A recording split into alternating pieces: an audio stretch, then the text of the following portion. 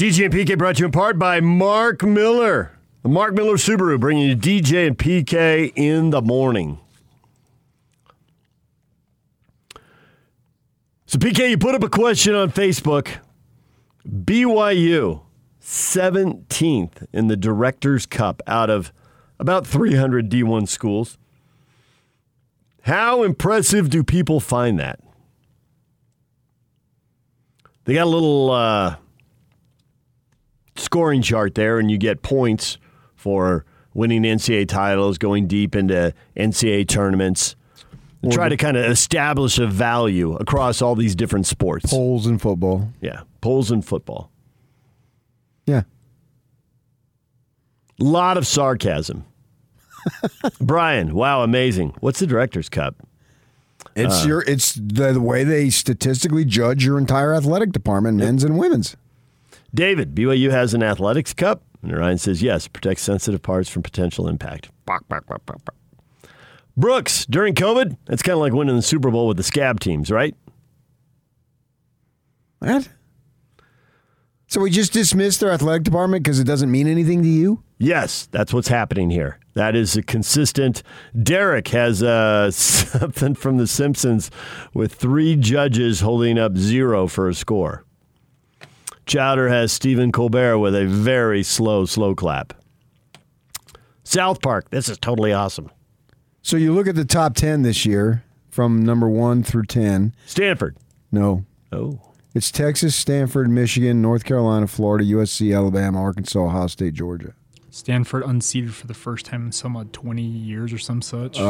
Stanford, first time unseated since 94, 95. So 26 years then. Jeez. Yes. Every year it's Stanford, until 2021. Texas this year. Taking the crown. Yes. Stanford finished second. Heads will roll. So there's some big-time athletic departments on this list for sure. Who's around BYU? Right above them, right below them? I don't have. All I have is the top 10. Oh, okay. I can look it up, but that's what you do. Yep, I'll get on it. BYU is the only non-Power 5 team in the top 50. Yeah. So there's something to be said for that. When you think about it, those lesser sports in terms of publicity, their coaches, their players, their staff members. They work just as hard. They really do. They're there. Off-season weight training and conditioning and blah, blah, blah. Everything that everybody else does. The higher profile sports, these people, they're putting in the time. It matters. It matters a lot to them. So I think this is cool for BYU to be in the top 20 and what'd you say, the only non-Power 5? Top 50. Top 50? Yep. BYU is navigating, the bigger picture here is BYU is navigating in a world where when you look at the counterparts, they don't really belong, but yet they're still doing it. 5 football players drafted, and they're not in Power 5. And then another 7 signing free agent contracts, which matter. Not all 7 will make it, but some of them will make it. And so when you look at what they're up against, to be able to still find ways to compete, I think is impressive. I think that's the story in this Directors Cup deal. So you can blow it off because nobody cares about women's tennis and men's tennis. Women's cross country won the NCAA championship. And we don't really care. But, I mean, those ladies who are running out there, they're putting in the miles on and on and on. And so it matters to them. I appreciate it. Appreciate the effort. You just don't roll out of bed and start winning cross-country meets, let alone the ship, without all sorts of dedication. So I appreciate that. Something to be said for that. A week ago today, I went to a little gathering for the retirement of Joe Baird, sports editor at the Tribune. 38 years. Now, he didn't have any fanfare, but the thing, and I went because I wanted to respect the guy. And the thing that I respect is he went to work every day for 38 years. That's a really good run. Yes. There's something to be said for that. He gave it his best for 38 years. And he did his job. That has my literal and figurative applause. I respect the heck out of that because that's what my father did. He did it for longer. 2 jobs to try to give us what he could. There's something to be said for that. It's the same thing here with these ladies running cross country. They're out there every day running to make sure they're in a position to win. So, yeah, it doesn't get any sorts of publicity the way football and basketball, what have you, get. But they're putting in their time, and I respect that. Great deal. So I think the bigger picture here for BYU is they're negotiating in a world in which they don't belong. When you look at it, they don't fit in. These athletic departments have support from the big-time football TV contracts that Power 5 leagues are pulling down. Yeah, millions, literally. Right. And BYU at 17, the schools right in front of them, Kentucky, UCLA, Notre Dame, LSU, and Florida State. Those are the 5 teams right in front of them. And BYU's right in front of Oklahoma State, Texas A&M, ASU, Duke, and Ole Miss. Oklahoma was 24, and Oregon with Nike money was 25. And BYU was 17. Yeah, now maybe you say with Oregon, they really care about the big 2 where they just pump in untold amounts of money. So they're getting what they want out of that. I just watched the Olympic trials, and somebody pumped some money into a track stadium because that looked pretty sweet on TV. Oh, yeah, they have a lot of that stuff up there. I've seen it a million times. Right. Yeah, I've been there. So they've pumped money into other sports. Yeah. And you're right, they've poured it into football. Right. They haven't cheated football. They build a great Phil Knight baseball stadium because they got sick of Oregon State being good. So wait a second here. And I think they hired the Fullerton coach, just paid him all sorts of money. And they call it PK Park, which I thought was a great name for a baseball stadium. Phil Knight, not Patrick Kinahan. But I took a picture of it. PK Park, right there, man. Well, the Knights just donated $500 million to the science campus. Yeah, they did do that. And that's good, too, obviously. And he's got the money to do all that. And way to go. Good for him. And good for Oregon football. But there's more to it, than just Oregon football. And if you're going to have an athletic department, I don't think you should just have it just to have it. If you're going to have it, you play to win the game, right? And those men's and women's coaches, they're fighting just as hard to win the game, whatever game that might be. So I think you got to give BYU credit for being able to play the game, so to speak, where they don't necessarily belong financially. And they're not receiving these untold amounts of money that are just going up and up and up. But yet they find ways to compete. There's something to be said for that, man. They're showing up every day and going to work. It's like that reference I used with Joe. Showing up every day for 38 years. That's what they're doing. Isn't there some honor in that? That's rhetorical, right? Well, if you want it to be. If you don't want it to be, it's up to you. And I don't care about any of these sports for their sakes. You're not going out to watch the cross-country race, the volleyball match? Well, I did when I worked for the Watchdog. I actually did. I was assigned to cover. I covered NCAA volleyball, Utah and BYU on the road, and soccer. And you spent a grueling softball. Week on Oahu because of NCAA volleyball. Oh, it was a total racket. Best work trip ever. Yeah. How long did you have to go? I left on a Tuesday and came back on a Monday.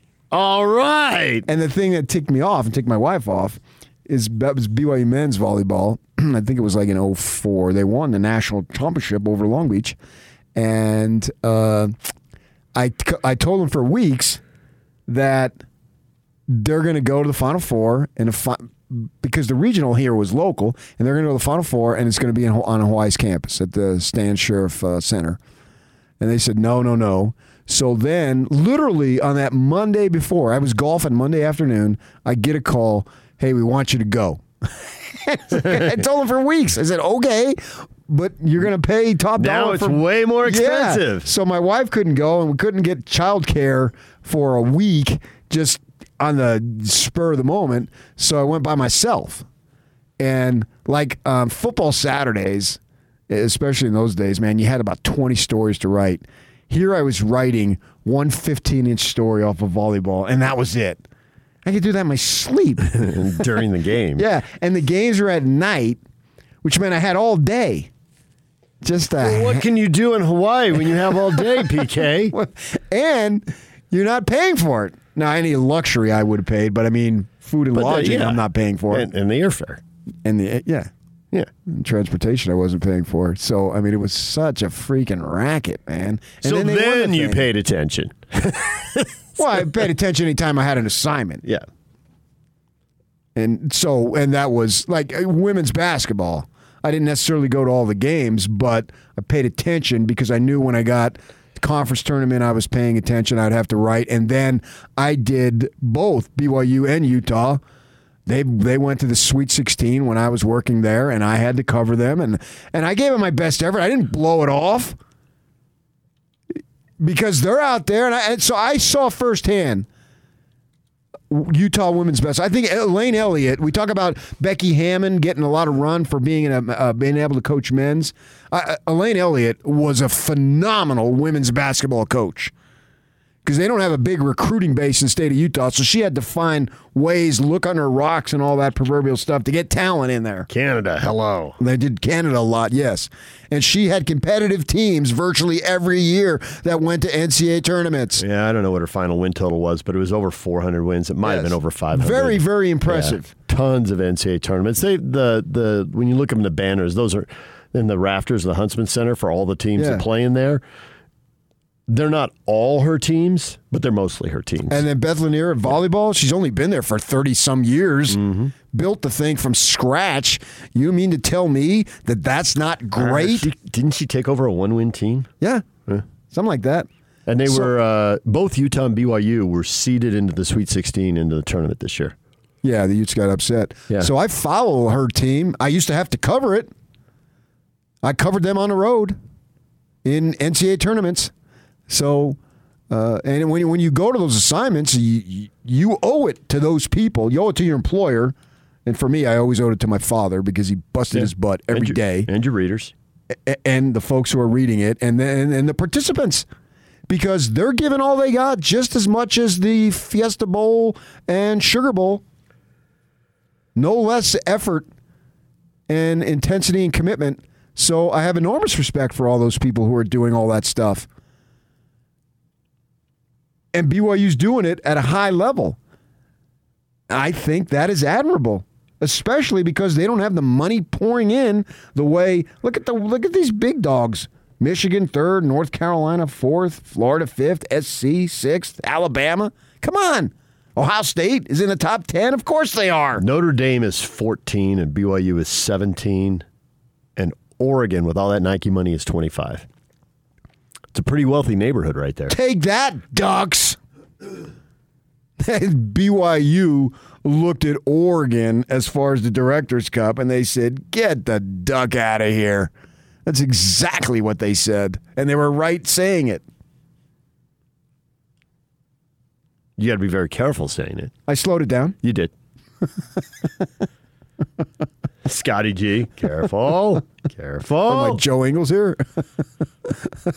Yes. So, yeah, I think there's something to be said. We can make fun of it because it doesn't get the publicity and all that stuff. But when you step back,